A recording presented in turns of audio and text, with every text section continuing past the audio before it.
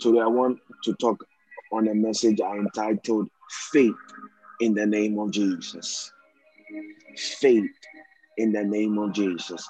And I want us, if we can, to go to Matthew chapter 17, verse 14 to 21. Matthew chapter 17, verse 14 to 21. If anybody has it, they can read it for me. Matthew chapter 17.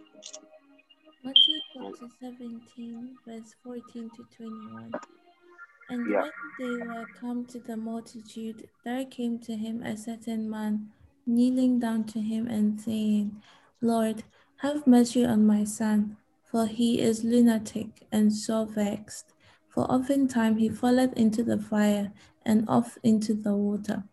And I brought him to thy disciples, and they could not cure him. Then Jesus answered and said, O faithless and perverse generation, how long shall I be with you? How long shall I suffer you? Bring him hither to me. And Jesus rebuked the devil, and he departed out of him, and the child was cured from that very hour. Then came the disciples to Jesus apart and said, Why couldn't we cast him out? And Jesus said unto them, Because of your unbelief. For verily I say unto you, if ye have faith as a grain of a mustard seed, ye shall say unto this mountain, Remove hence to yonder place, and it shall remove, and nothing shall be impossible unto you. Howbeit this kind goeth not out but by prayer and fasting. Amen. Amen. Thank you.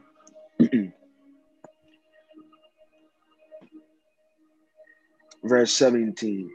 Matthew 17, 17. O faithless and perverse generation, how long shall I be with you? How long shall I suffer you?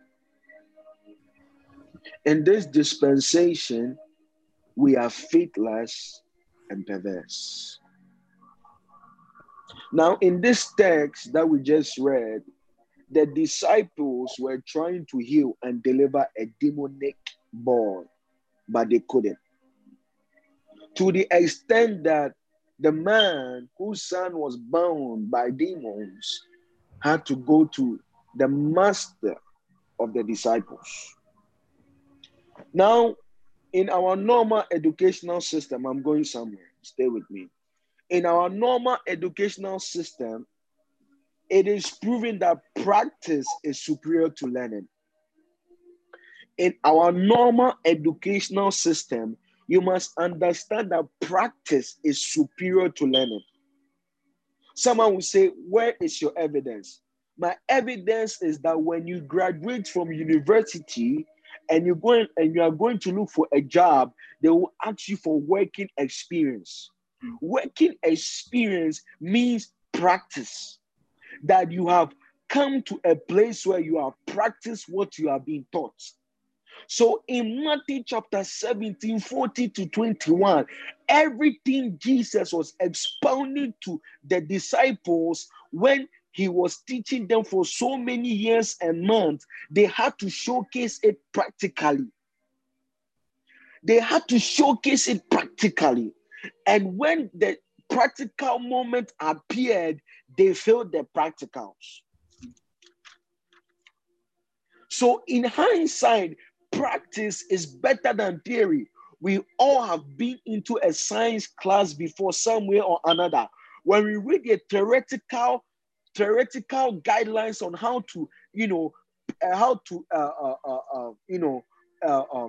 practice, or how to, conjure an experiment, it is simple. Oh, put the acid in the test tube, put this amount of potassium sulfate and all that. It is easy to read. But when you begin to do the practical realities of the experiment, then there is a question. Because sometimes you might read the theoretical aspect and go to the practical, and you realize that no, the things I read in the theoretical session or aspect, I got it. But when it came to the practical, I am struggling.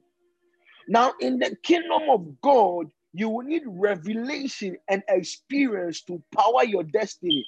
It is not good enough to know the written word. Bible says that the letter kill it, but the spirit give it life. And the spirit will give you life in the extent that he will give you experiential knowledge, knowledge that is experienced. So many at times we sit in church and think that we have understood the word of God. We think that we have understood the message from the preacher until we enter into a real world or until we enter into a predicament. Then we know that no, the things we profess and confess, we don't really believe in it. Christianity is 90% experience, 10% theory. The disciples have been taught and been discipled and lectured, but now when it came to showcase what they were taught, they could not produce.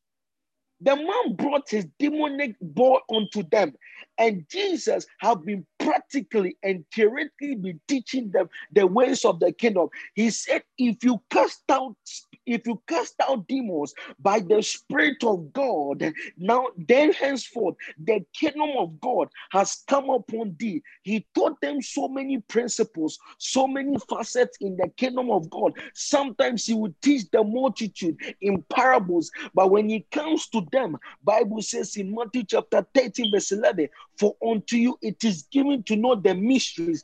Jesus Christ taught the disciples. He gave them mysteries. He gave them secrets pertaining to the kingdom of God.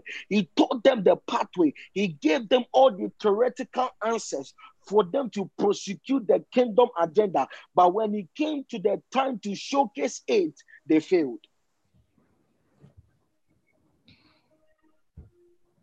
That is our life. We study so much of the scriptures. We go to church. We listen to all kinds of messages. But now when we go to the field, we cannot produce it. I said practical is superior to theory. Practice is better than learning. Same thing in the realms of the spirit. Practice is better than learning. Faith in the name of Jesus.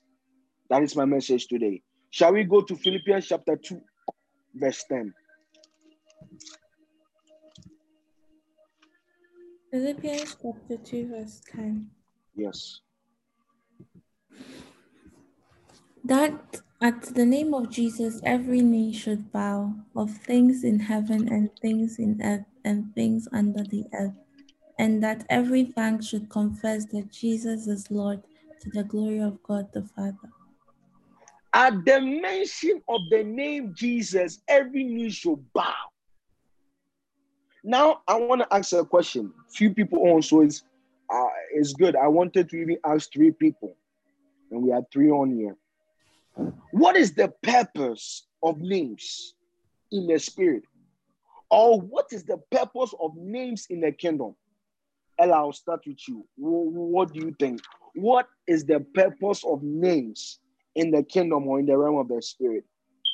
I think names in the spirit is to recognize who the person is, and also maybe like the rank of the person, so that like if you need to call the person, you can call the person by their name.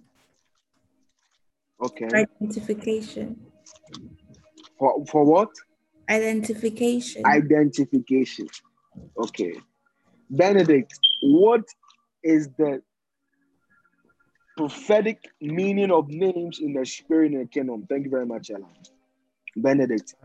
For me, I believe the names signify not just the identity of the person, but also like it comes with power. And because with each name, I mean like how Ella said, with how each name is used to like identify each person. But when we come to our Lord God, you can see that his name carries power, and you sort of ask yourself, why does his carry power? Because it's like he's the embodiment of power itself. So in a sense, the utterance of his name itself is power. So yeah, people's name also come with power. Your own name also comes with power. It's how much authority God has invested upon your name. That's why in the end he has said that his name reigns over all. His name is actual power. So yeah, our names cannot defeat the devil because, well, our names, we have to draw power from somewhere else, and that is by God. So yeah. Thank you. Bless you. Clara, what is the meaning of names in the spirit or in the kingdom? I think I'll just echo what everyone has said, and also add that, for example, when you use the example of God, like so many people know him by different names, and I take it as the names show a facet of whom you are, that even without them knowing you or seeing you or knowing what you can do, your name should be able to speak whom you are, if that makes sense. Like someone will know God, like Hagar knew God. She referred to God as El Roi because she said he is the one that sees me. Or Jehovah Jireh, the Lord my provider. So it's that thing that is attached to you that means that, as Benedict said, it shows a power within you, and that even without someone having to explain whom you are, your name should speak all that is required, if that makes sense. So somebody will say Jehovah Jireh because to them God is their provider. Somebody will say El Roi because to them the Lord saw them when nobody else did. Shalom because peace. So it's like this, like Ella said, this identification tool that without them saying anything else, it should profess or speak of whom you are and the power within you before they even add anything else, if that makes sense. Okay. Thank you all. Now, let me say what I want to strike. I think most of you have struck a chord to the answer that is accurate. The person that came close was Benedict. Now, understand that in the realms of the spirit, names is not for identification. I'm glad you all use this word identification. For you to identify me, I have a name. But in the realms of the spirit, names is not for identification. Because in the realms of the spirit, there is a technology which is called knowing. You just know somebody by knowing them. There is no tag on them. There is no name on them. In the realms of the spirit, you just know. So let's say if you all happen to go to the kingdom of heaven today, you don't need a name to call me. Even if I have never met anybody on planet Earth, I would just know them. So now let me move to the answer. Names is not for identification or taxation or to know somebody. Names, as Benedict says, is for authoritative purposes. It's for power and authority. Power is not an accurate word. Let's use this word authority. So name symbolizes authority in the spirit. So your name determines your authority level. That is why Bible says that at the mention of the name Jesus, when they mentioned the name of Jesus, it wasn't for identification. It was to showcase the authority and power embedded in the name. So names in the realms of the spirit is for authority. Am I making sense today? Understand that names is not for identification in the spirit. Now, in the physical, names is for identification, but in the realms of the spirit, names is authoritative figures. Names is not for taxation or nomenclature to number you or to identify you. No, in the realms of the spirit, names is authoritative. That is why Philippians chapter 2 verse 10 says, at the mention of the name Jesus, what will happen? Every knee shall bow, authority. Every tongue shall confess that Jesus is Lord. So understand that whenever you use the name of Jesus, it's an authoritative figure. I just open the eyes of your understanding. Matthew 17. So names is for authoritative purposes. Now, You all put your name there on this network so that I can identify you. In the kingdom of God, on the realms of the spirit, we don't put names for identification. We put names for authoritative purposes.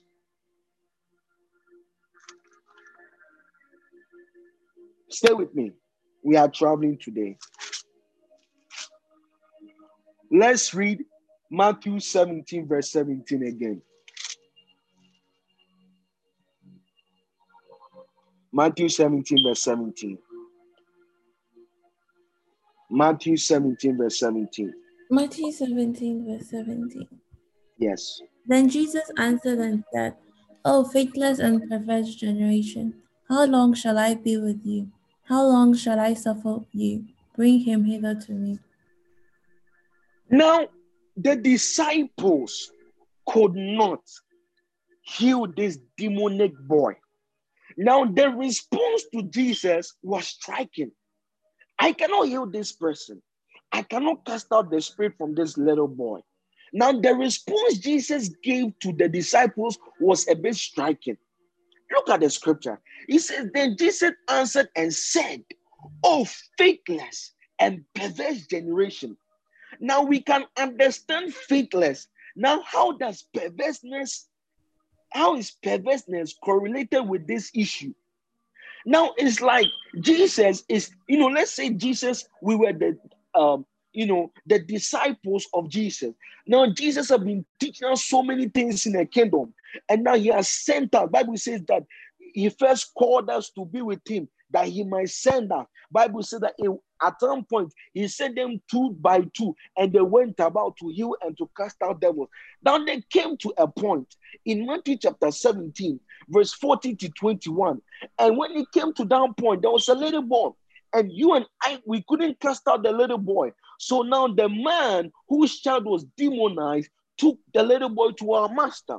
Now, when we all went to our master, Jesus said these words to us: Benedict, Clara, Kenneth, Ella, you are faithless and you are perverse.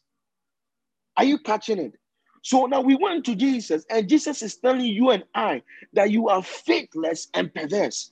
Now, when I read this scripture, what struck me was, why is Jesus calling you and I perverse? Now, when we think about perverse, we are thinking of something that is mundane, something that has been deviated, something that is, sexually perverse, those kind of things that we think about. But why is Jesus saying that we are perverse? I will answer you. Actually, let me ask, why did Jesus use that word? Faithless there. As for faithless, we will all give good answers or answers. I don't want faithless. Why is Jesus saying we are perverse? Answers. This one I'll start with Clara. Clara, why did Jesus call us perverse in this text? Let's go. Today I'm not the one only preaching here. Clara, why did Jesus call us perverse? Put yourself in the disciples. You couldn't cast the devil out of this little boy. Now you go to your master says 2 things. Now the first thing is normal. You lack faith, but the second thing is striking: perverseness. Why did Jesus call you perverse? Give me answers.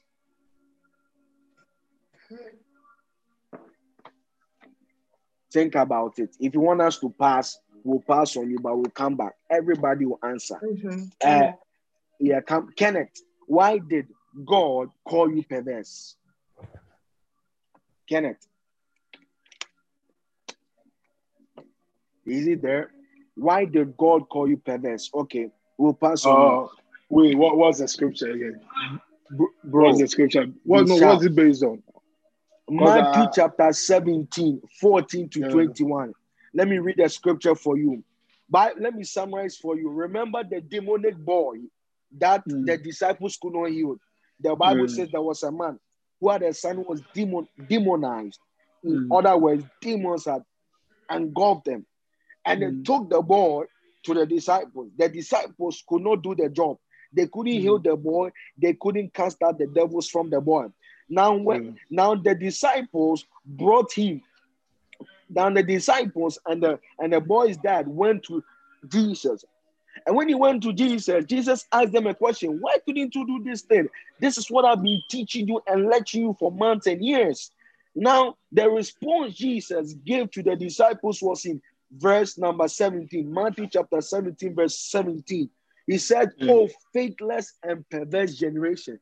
Now, my question to everybody is, why is Jesus using this word perverse? Forget faithless. From what I take from it, it's like, because I've read the scripture before, so I'm going ahead of what you said. But what I'll take from it is like they did it for their own glory, in the sense that they were doing it to show that yes, they also can do this. Not in the name but of they glory. were not able to heal. But they were not able to heal the boy, bro. Yeah, for sure. So why did Jesus call them perverse? For their own glory. They were doing it for their own glory. Is that your answer? Yeah, that's my answer. Okay. Ella, Perverse. perverse. Because I think that, because obviously the word perversion, as you said, means that we've deviated from normal, right? So basically, it's almost like Jesus was admonishing them because they did not understand the power that they also had from associating with him, in the sense that we also have the power to, trample upon, all the things that the Bible has said about us. But because of like life and a lot of things, we have deviated so much that we don't even recognize the power that we have in his name. So maybe that's why he called us perverse. I don't know. Okay. Benedict, please, perverse. Okay. I mean, once you started reading it, I just checked up the meaning of perverse straight away, because before you even asked that. But I like Ella said, pretty much similar to what Ella said, like perverse in it, and also what you said. It's in a sense like illogical, like contrary to, basically it's like you behave contrary to the expected manner or practice. Is what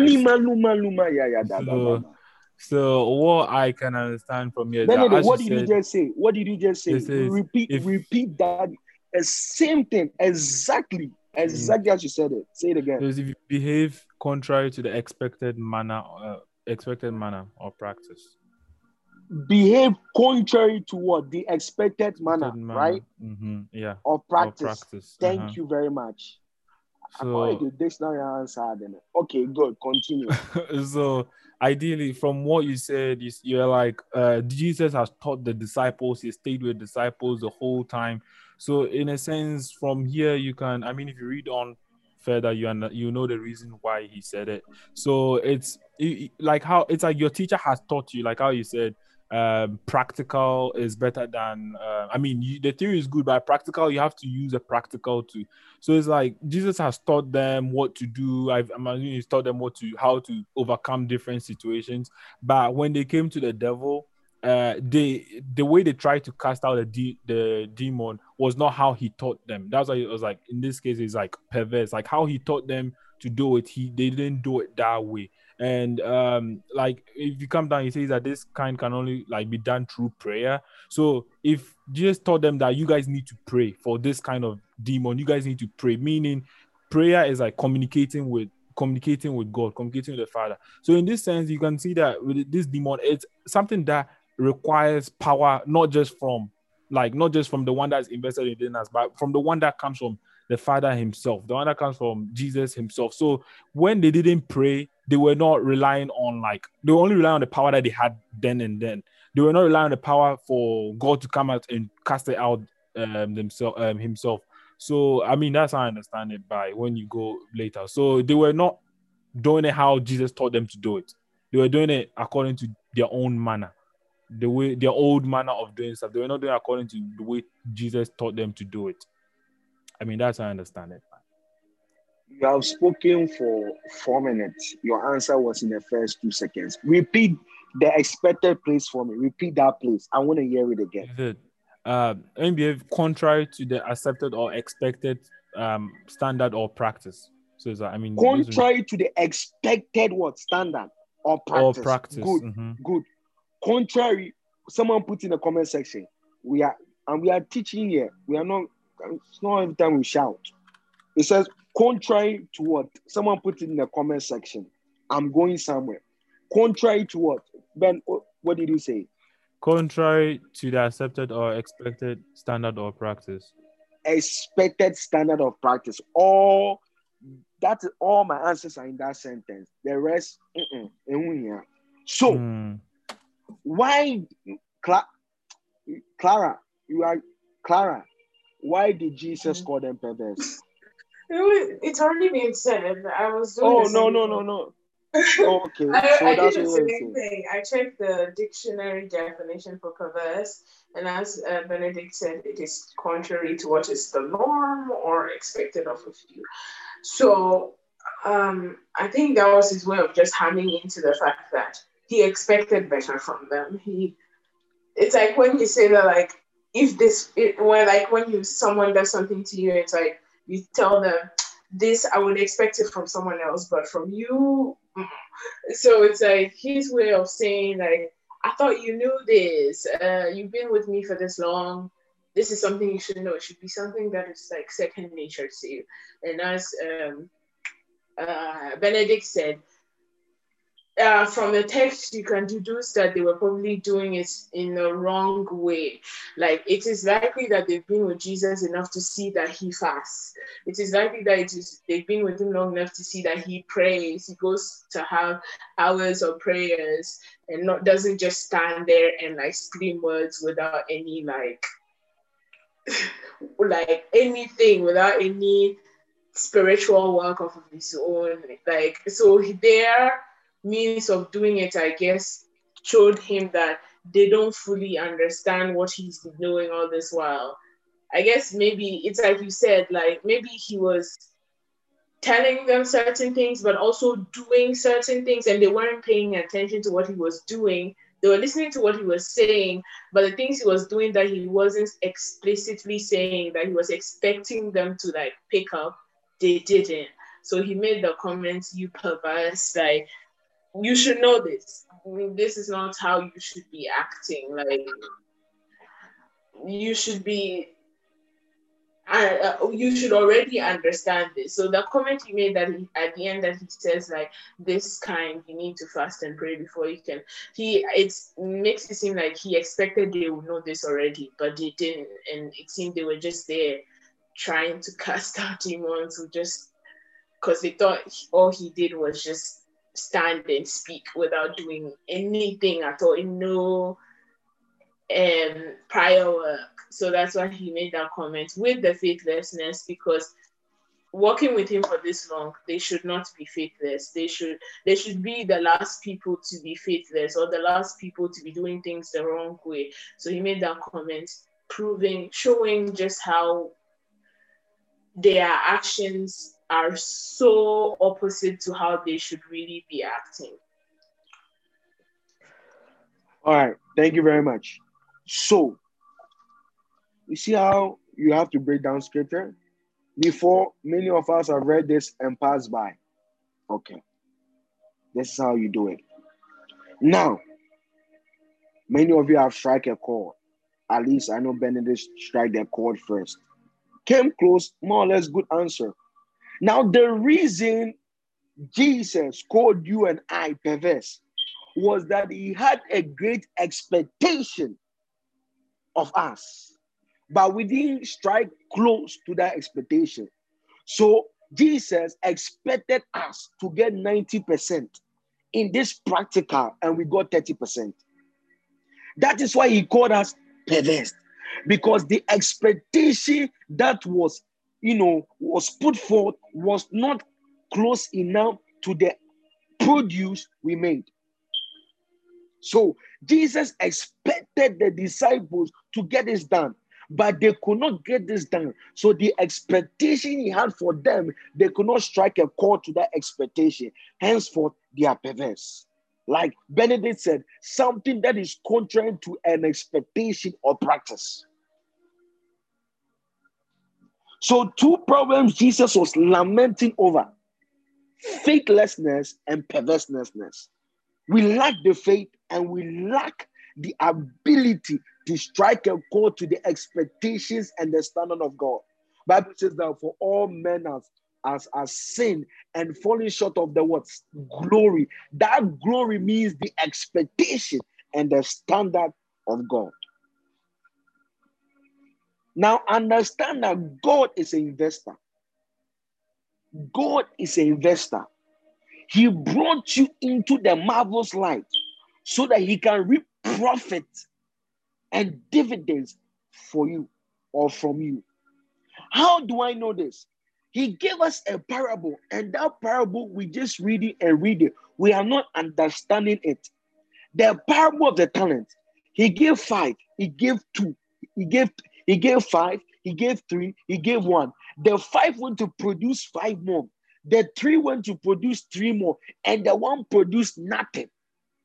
And he said, thou wicked and what? Perverse. Remember the scripture now? Thou wicked and perverse servant. In other words, whenever God places something upon your life, he places a grace, he places an anointing, he places influence upon you. He will expect a profit dividends that you produce something.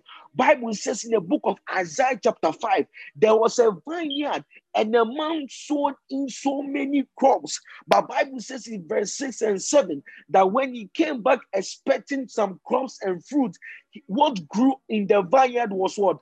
Tears and what? Barrels. In other words, thorns and thistles. What happened? His investment went wrong. So whenever you don't bring profit to God and his kingdom, Jesus classifies you as a perverse personality. More example, Bible says that any fruit, any tree that does not produce fruit, that tree will be what? Number 1, chopped down. Number 2, cast into fire.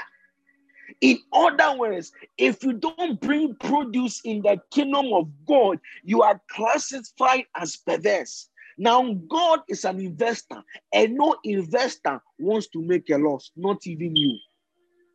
God is a businessman. Not a businessman as you know, but I'm trying to let you understand. So I'm using the terminology. God is looking for a return on his investment. Bible says that what? For God so loved the world that he gave his only son. There was this quote that was going about. He says that what? He gave his only son so that he can have many sons of men. In other words, he showed his son Jesus Christ so that you and I can become the sons of God.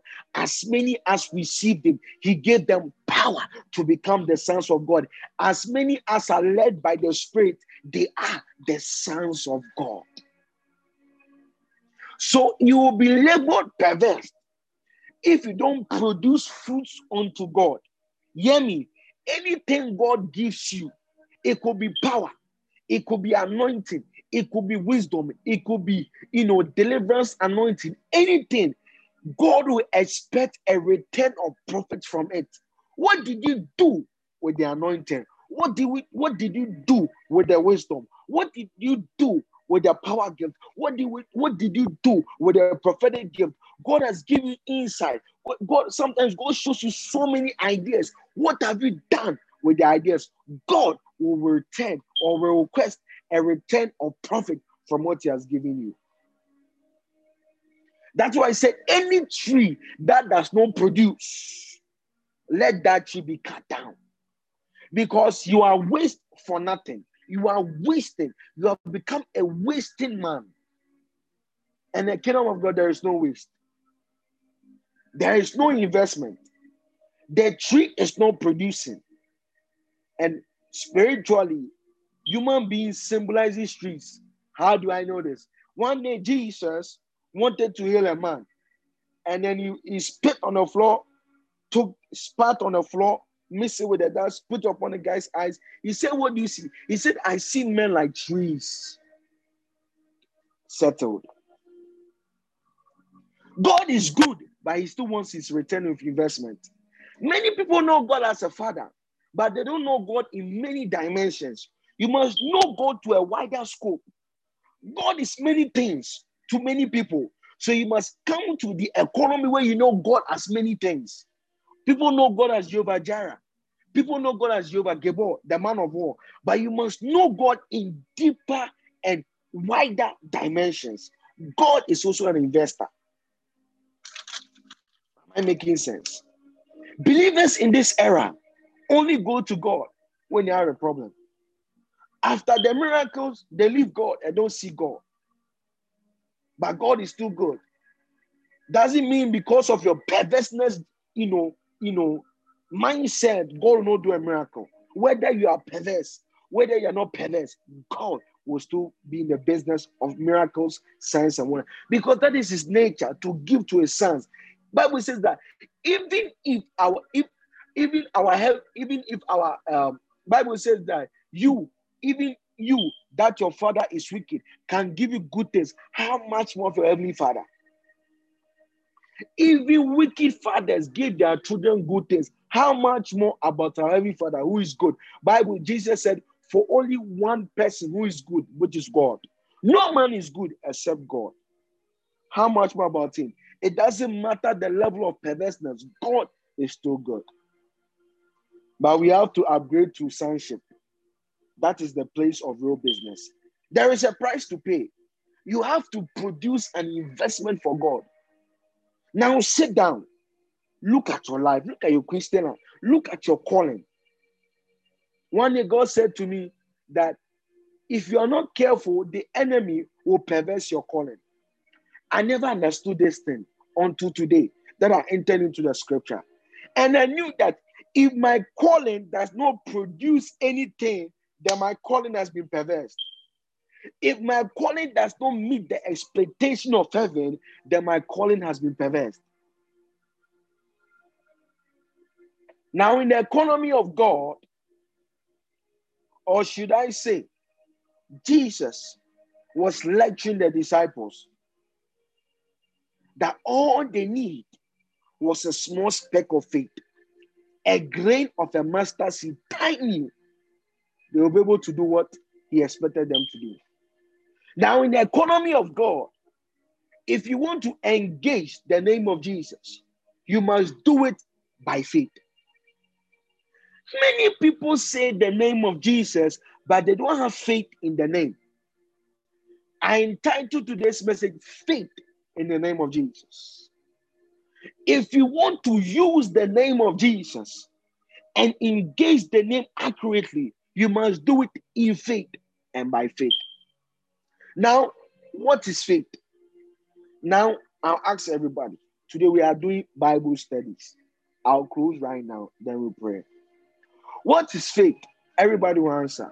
When you answer, don't quote scripture for me. I don't want faith as a substance. No. What is faith? This one, I will start with Ella. Ella, what is faith? Don't quote Hebrews. Don't quote Hebrews for me. I want your definition of faith. Help me, Lord. Ella, what is faith? So faith is having complete assurance in someone. So in this case, having complete assurance in God that no matter what happens, He is for you. And so, yeah. Okay, Even like thanks. when you cannot Even like what? like even if the reality is not matching what He said in the word, you still believe and you still trust. That's faith. Okay. Kenneth, what is faith? Faith is hoping against hope. Hoping against what? Hope. Okay. Is that all? Yeah. Okay, Clara, what is faith? Faith is belief in someone or something that indeed they will come through for you. So even when the thing hasn't been done, not quote scripture, but it's like how we say in the world, ride or die. That's somebody you have complete faith in, that you know this person or this thing or this being. Whenever you need them, if it is late in the night or early in the morning, they will be there and they will come through. You know that if you are on death row and you needed their what's the word?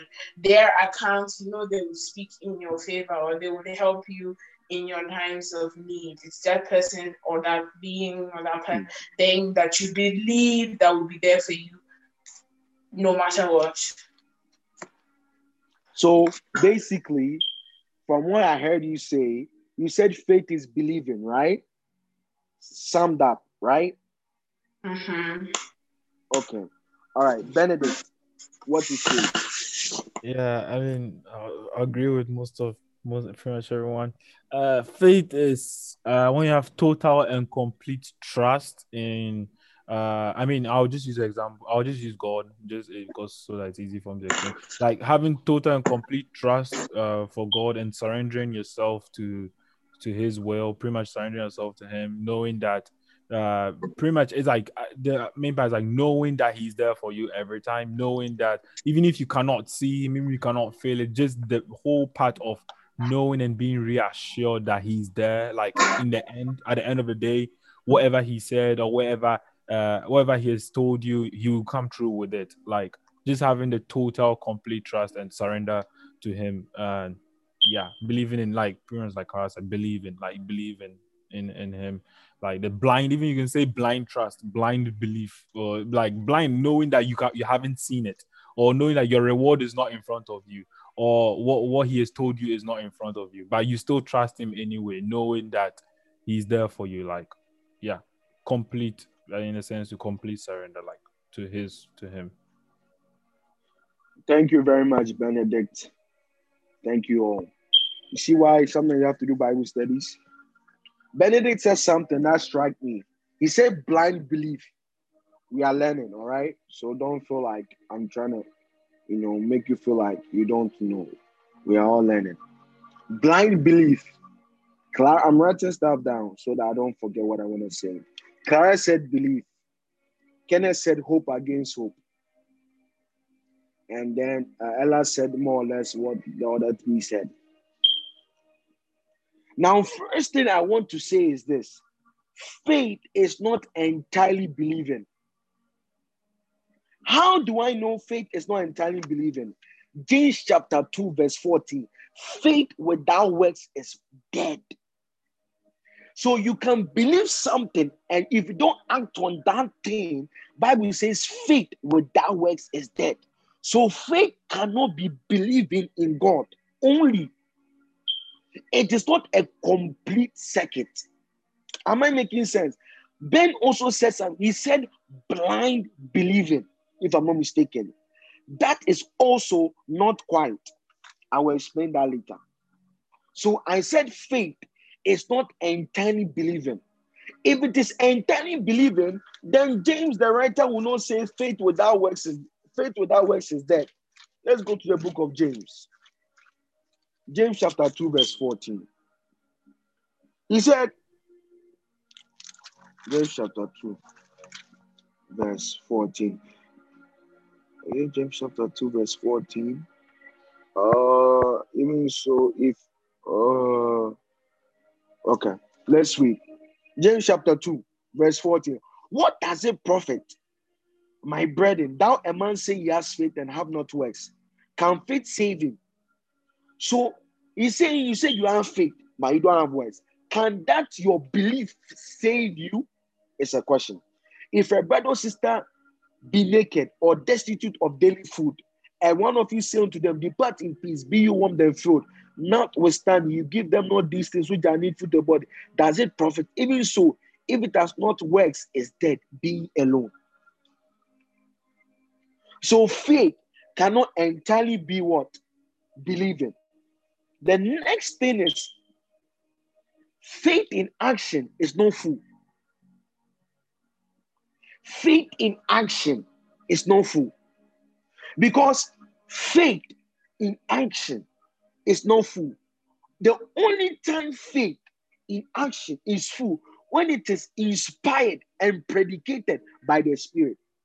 How do I know this? Sometimes you are believing God for something. Now, when you're believing God for something, you think that, wow, faith, you have faith for this, and you go and take an action. any action you take that is not predicated, that is not inspired, that is not led by the Spirit, is not faith in action. So, for instance, I am believing God for a job breakthrough. Obviously, the natural phenomenon is that I will send CVs looking for a job application. Then suddenly I just say, no, I believe that. I prayed for this. I'm going to go to this company, and today I'm going to go speak to a secretary that I want a job interview. That is faith. You have faith. You believe that, you believe that, you can go there, speak to the HR, whatever, and then they can schedule a job interview for you. That is faith, but that is not accurate faith. That is just a belief system you have. For your faith, or should I say your faith in action, to be accurate, it must be predicated by a directive. The Holy Spirit must give you a direction. The Holy Spirit must whisper something to you. God must put a witness in your spirit. And by that, when you take that step of action that the Holy Spirit has given you, you are in faith. So, Ben said blind believing. I like that. We're going to work with that so you understand. Faith has a belief, like Clara said, and an action aspect. So for faith is simply, I'll give you 2 or 3 definitions. This is definition 1, very basic. So faith simply means belief plus action plus direction from the Holy Ghost. That is faith. What is faith?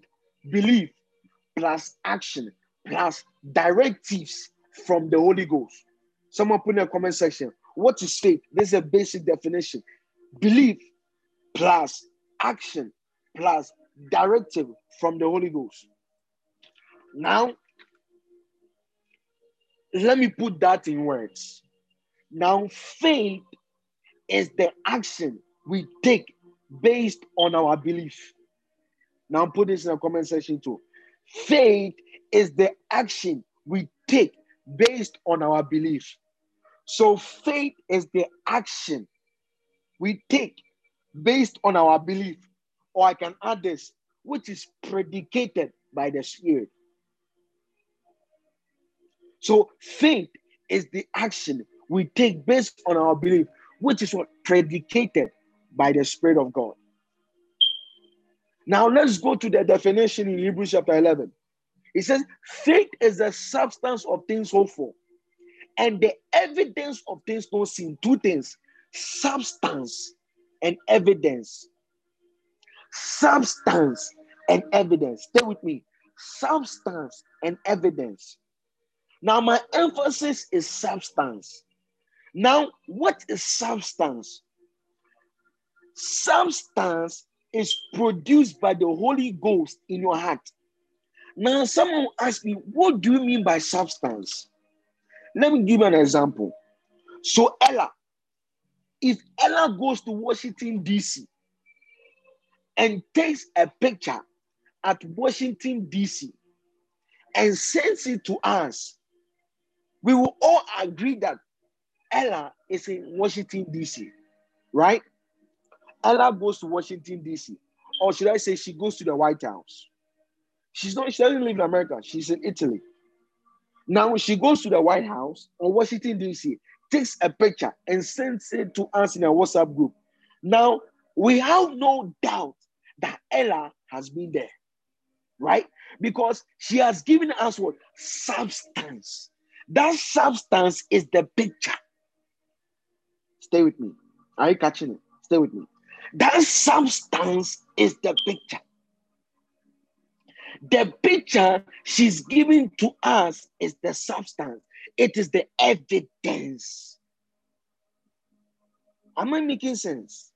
The picture Ella sent us that she's in the White House or Washington, D.C. is the substance and the evidence. All right? I hope this analogy, you are catching this analogy. All right? Now let's go to the Spirit. It is the Holy Ghost that produces the substance and evidence in our hearts. Now, the substance and the evidence can come as revelation, can come as a knowing, can come as anything that is produced in your heart and in your spirit. So, how do you know you are in faith? You know you are in faith by substance. What has the Holy Spirit placed in your heart?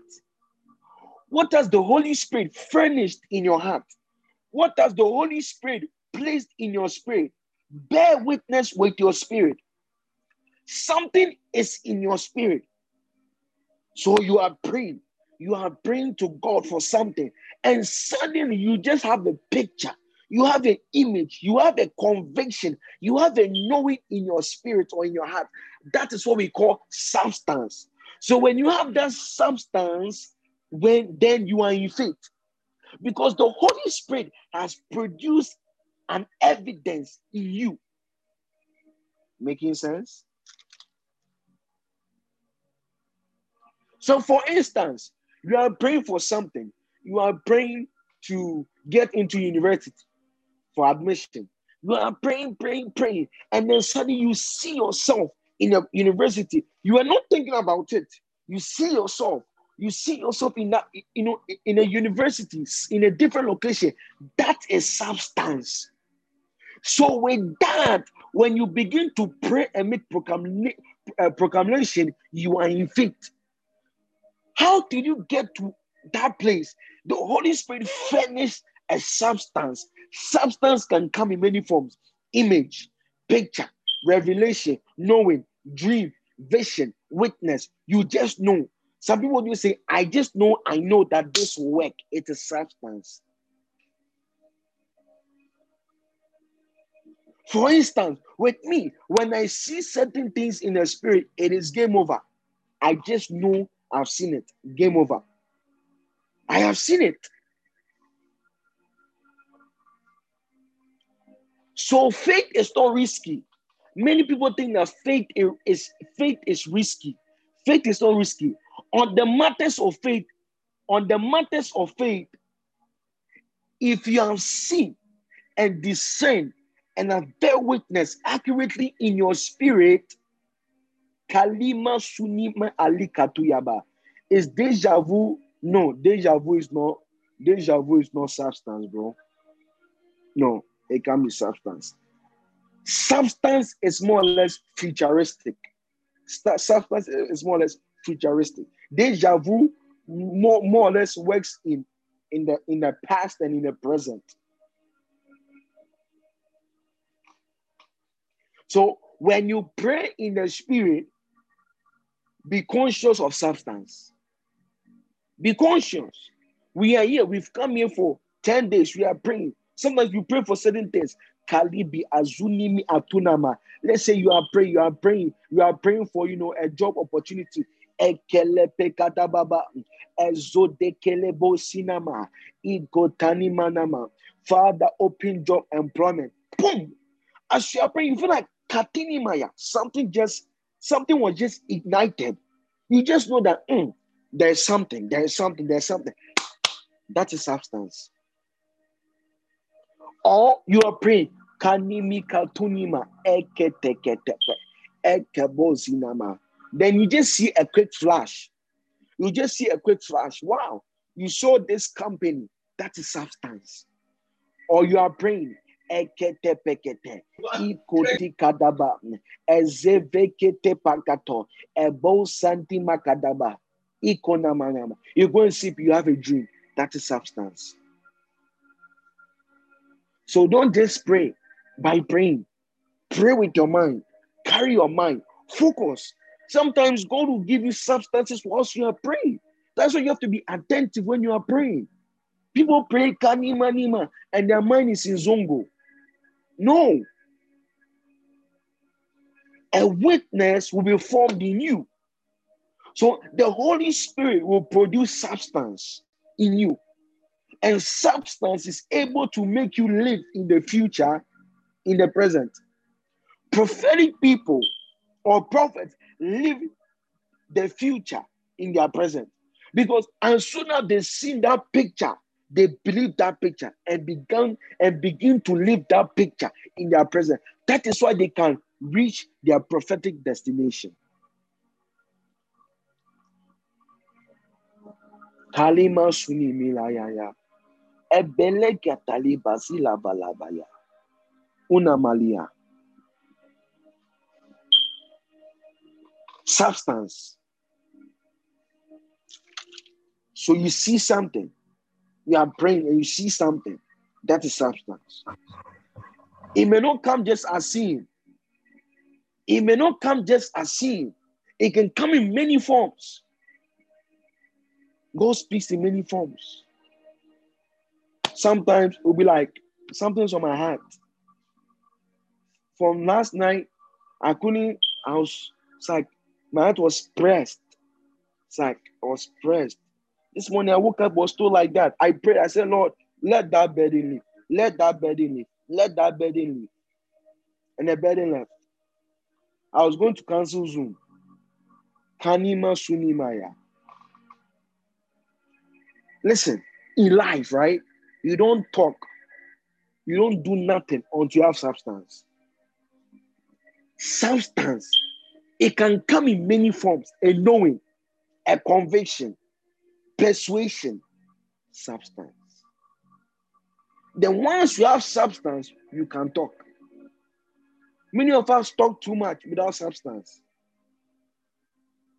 You must know when to speak. When you have substance, then you can utter words.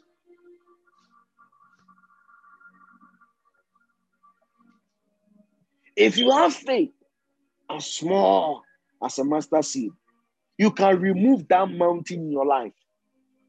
But before you remove that mountain in your life, you need substance from the Holy Spirit. What does the Holy Spirit placed in your heart and in your spirit? That is substance. You are praying. You are praying for this issue. Father, I lift my mom. I lift my mom onto you. Every infirmity, we cast it out. We declare she's healed. As you are praying, as you pray, something just hits your spirit that she'll be healed very soon. That is substance. So then when you have that substance, you can go to your mom and lay hands on it and make a proclamation. And as soon as possible, or whatever time it takes, she'll be healed. That is substance.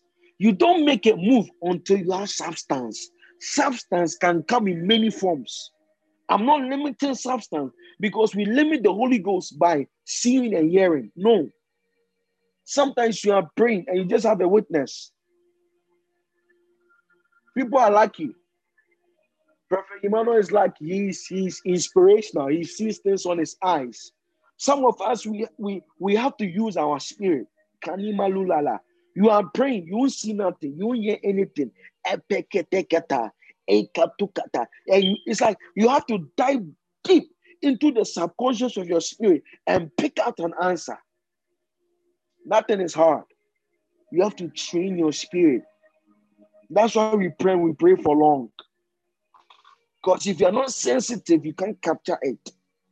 It can come in many forms. I'm not limiting to that. But I believe that most of the communications God gives us is not cognitive. It is in our spirit. So you have to be sensitive. Because every day you are eating. You are eating. 9 o'clock, you're eating jollof. 2, benku. 7, fufu. How will you be sensitive? So if God speaks, you are not sensitive. You get to a place, right? I'm saying this to somebody. You get to a place, right? It will be like a sin if you eat in the morning. I'm telling you, it will be like a sin. It's not a sin, but for you, it will be like a sin. You get there. Don't worry. You get there. When you get there, you remember what I said. It will be like a sin. Substance.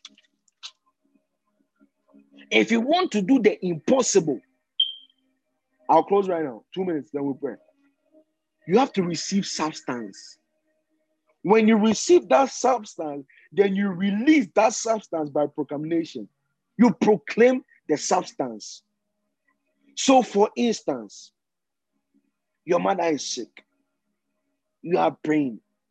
And then God said, and then you are praying, Keleme katunama, epeketekete, zeveketekataba. And suddenly, you hear the scripture, woman, receive your dead back to life. That in there is substance. So you can go to your mom and declare, woman, receive your dead back to life.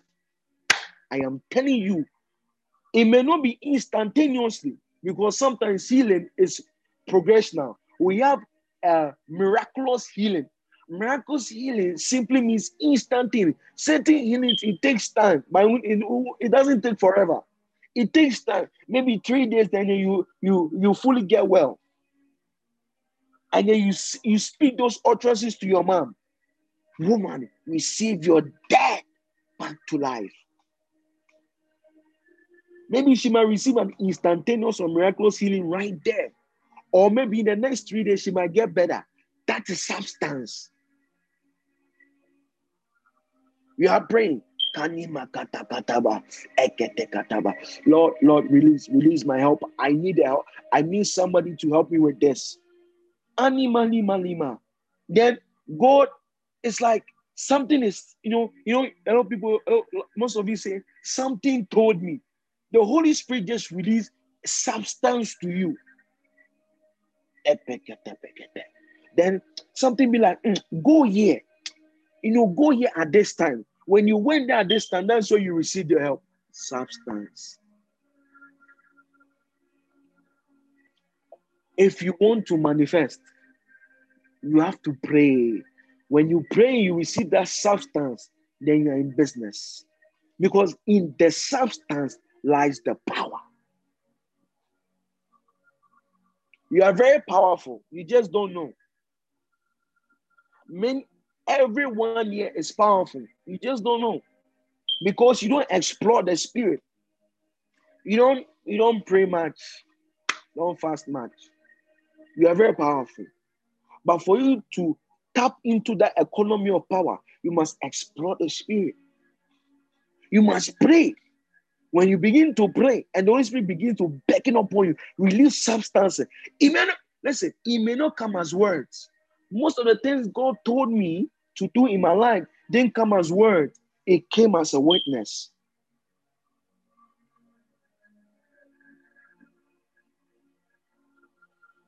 It came as a witness.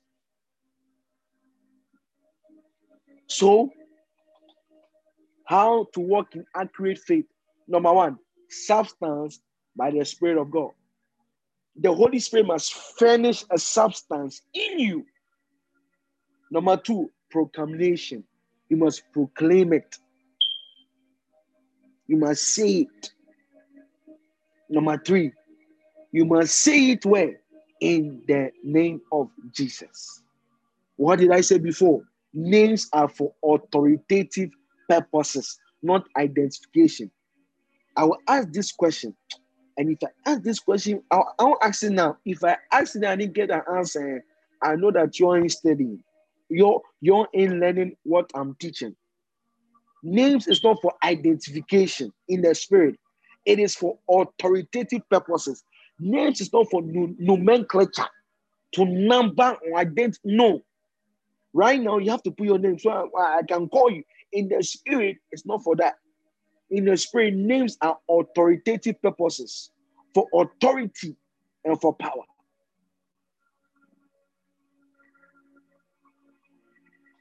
So, substance. That's why we pray that the Holy Spirit will furnish a substance, put something. Now, when I say put something, understand that the highest percentile communication mode of God is witness. Can I take you to teach? Witness in my spirit.